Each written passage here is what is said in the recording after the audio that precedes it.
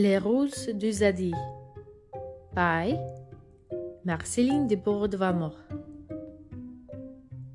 J'ai voulu ce matin te rapporter des roses, mais j'en avais tant pris dans mes ceintures closes que les nœuds trop serrés n'ont pu les contenir.